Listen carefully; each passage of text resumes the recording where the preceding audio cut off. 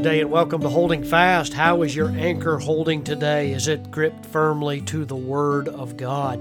Welcome to the podcast today. Thanks for allowing me into your phone and into your, or at least the source from which you listen to this podcast. And I trust that you're walking with the Lord today. How to help in the Lord's work has been the topic starting in the last podcast. And we noted for you that, I noted for you that there are people that can either be helps or hindrances to the work of God moving forward. And I always want to be on the side of helping God's work move forward rather than hindering it. Some people have very pious motives in being a hindrance. They think that themselves that they're doing what they need to do, but I would suggest to you that the vast majority of time that our positive influence and our labor for the Lord often gets swallowed up in our own self-absorption. And so it's important for us to make sure that we're not hindering God's work. I never want to go on record as having the Lord's frown on my life and my ministry because I am not laboring and doing what I can to get the gospel out and doing the work of Christ. So I want to encourage you to keep that in mind. Last time I had the opportunity to look at 2 Corinthians chapter 1, verse 11, when I'm giving principles from the New Testament on those that God highlights about helping in the Lord's work.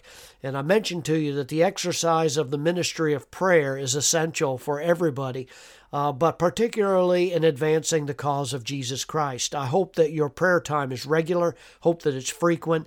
I hope that it's not something that you do only when you're sitting down to eat your breakfast in the morning, but that you have a regular time of extensive prayer and talking with the Lord and lifting up His ministers. I know as a pastor, it means a lot to me when I have people praying for me as I labor in the Word throughout the week and God works in my heart.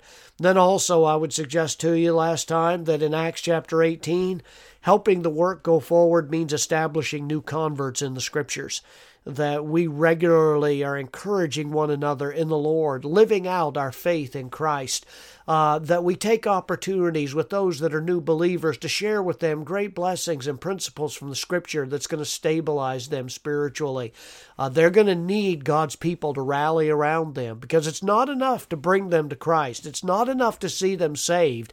That is, of course, obviously very important, but to leave them to fall through the cracks as so many people have, in at least through the years, I've noted that people will come to our church from some other ministry or some other background, and they may have been given the gospel, and then the continued discipleship had been let drop so that they fall through the cracks, and they just flounder along instead of thriving in the cause of Christ. Well, there is another, I would suggest a third one, that God gives us some an encouragement regarding helping the work of God to move along. It's found in 2 Corinthians chapter 1 and verse 24. The Bible says this.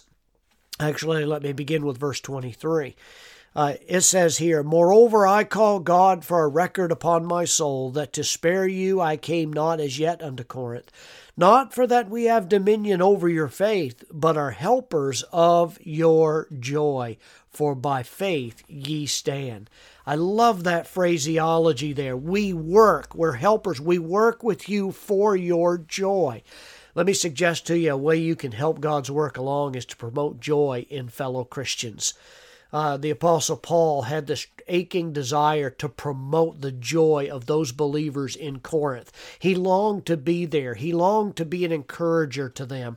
And can I suggest to you also that we ought to have that same sense of craving in our heart, that if it's within your ability to increase the joy of somebody else with whom you work in God's service, you can do it. You should not, by your attitude or words or actions, make others sad or unhappy, to be unnecessarily offensive, but rather be joyful and all the better for being with those people of God and working with us. And I think we can do that by being friendly, by being sympathetic with one another, by genuinely entering into their joys and their struggles, by being patient with them, remembering that all of us are works in progress, by practicality of engaging and investing in one another's lives and caring for each other And as is so popular today, everybody has onion skin. They go around always looking for opportunities for their feelings to be hurt. Cut it out. We need to have that crocodile skin where we know that we can be tough enough to bear with one another, to be humble, to be forgiving and loving. This is what God's called us to do in promoting joy in other Christians. And then I would suggest to you another principle. Philippians chapter 4 and verse 3. Paul wrote this, "And I entreat thee also, true yokefellow, help those women which labored with me in the gospel, with Clement also, and with other my fellow laborers, whose names are in the book of life." Literally, he's saying here in chapter 4 and verse 3, to strive to keep the unity of the Spirit. We know that one of the reasons the Apostle Paul wrote the Philippian epistle was because there were two women at Philippi, Euodia and Syntyche, that they were always quarreling and arguing back and forth. There seemed to be this constant tension and contention between the two of them. And the Apostle Paul says, listen, they ought to be given help to resolve their differences. They ought to obey. They ought to quit the self-absorbed attentiveness. And instead, this ministry of reconciliation is we know it's not easy. It's difficult, but it's one that God blesses.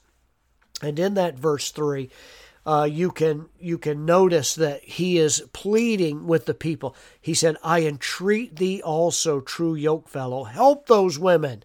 Help them to get along. Labor to keep that unity of the Spirit. Don't let it just continue unabated." He wants to make sure that they understand how important it is to keep the unity of the Spirit. And then I would turn even over to Romans in the last chapter. And in the last chapter of Romans chapter 6, verse 16, verse 3, the Bible says, the Apostle Paul is closing out the letter, "Greet Priscilla and Aquila, my helpers in Christ Jesus." What I like about that is that the Apostle Paul is getting ready to close out this great book of Romans, this systematic presentation of the gospel. And he is encouraging those who are in the front line of the battle. Priscilla and Aquila, we know from the New Testament, were great friends of the Apostle Paul. They gave him so much support. They labored to help him in his ministry. He actually calls them here my fellow workers, my laborers in Christ Jesus. And you can read many other scriptures where they are referenced. But how did they help Paul? I mean, apart from the moral support and the prayer fellowship which they gave to him, perhaps they gave to him financially or opened their home to him. Sometimes they traveled with him. And they were yet on the front line of the battle. He was on the front line of the battle. They were too. But we can all, in some measure, fill that role of Priscilla and Aquila by helping and encouraging one another in the front line of the battle. And then back in the back of the Bible in 3 John and in verse 8, in that little tiny book that's tucked away there before you come to Jude and Revelation, he says in verse 8, "We therefore ought to receive such that we might be fellow helpers to the truth." Standing up for the truth. It's great if we desire to be fellow workers for the truth or the faith. That's what God's called us to. There is a need today for Christians to come to a knowledge of the truth, to obey the truth, to walk according to the truth, to be established in the truth, to speak words of truth, and not to wander from the truth. I never cease to be amazed when I see polls coming out to see that people who name the name of Christ and call themselves Christians yet deny some of the cardinal teachings of the Bible. Those who defend the faith in love certainly help forward God's work.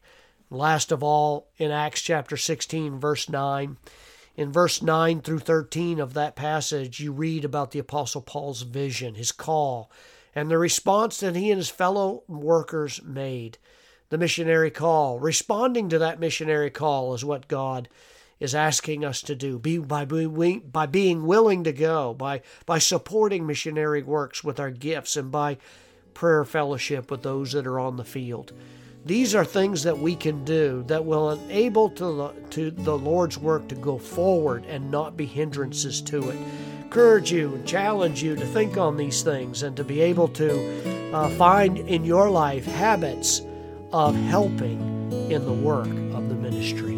God bless you. Serve Him faithfully today and walk with Christ.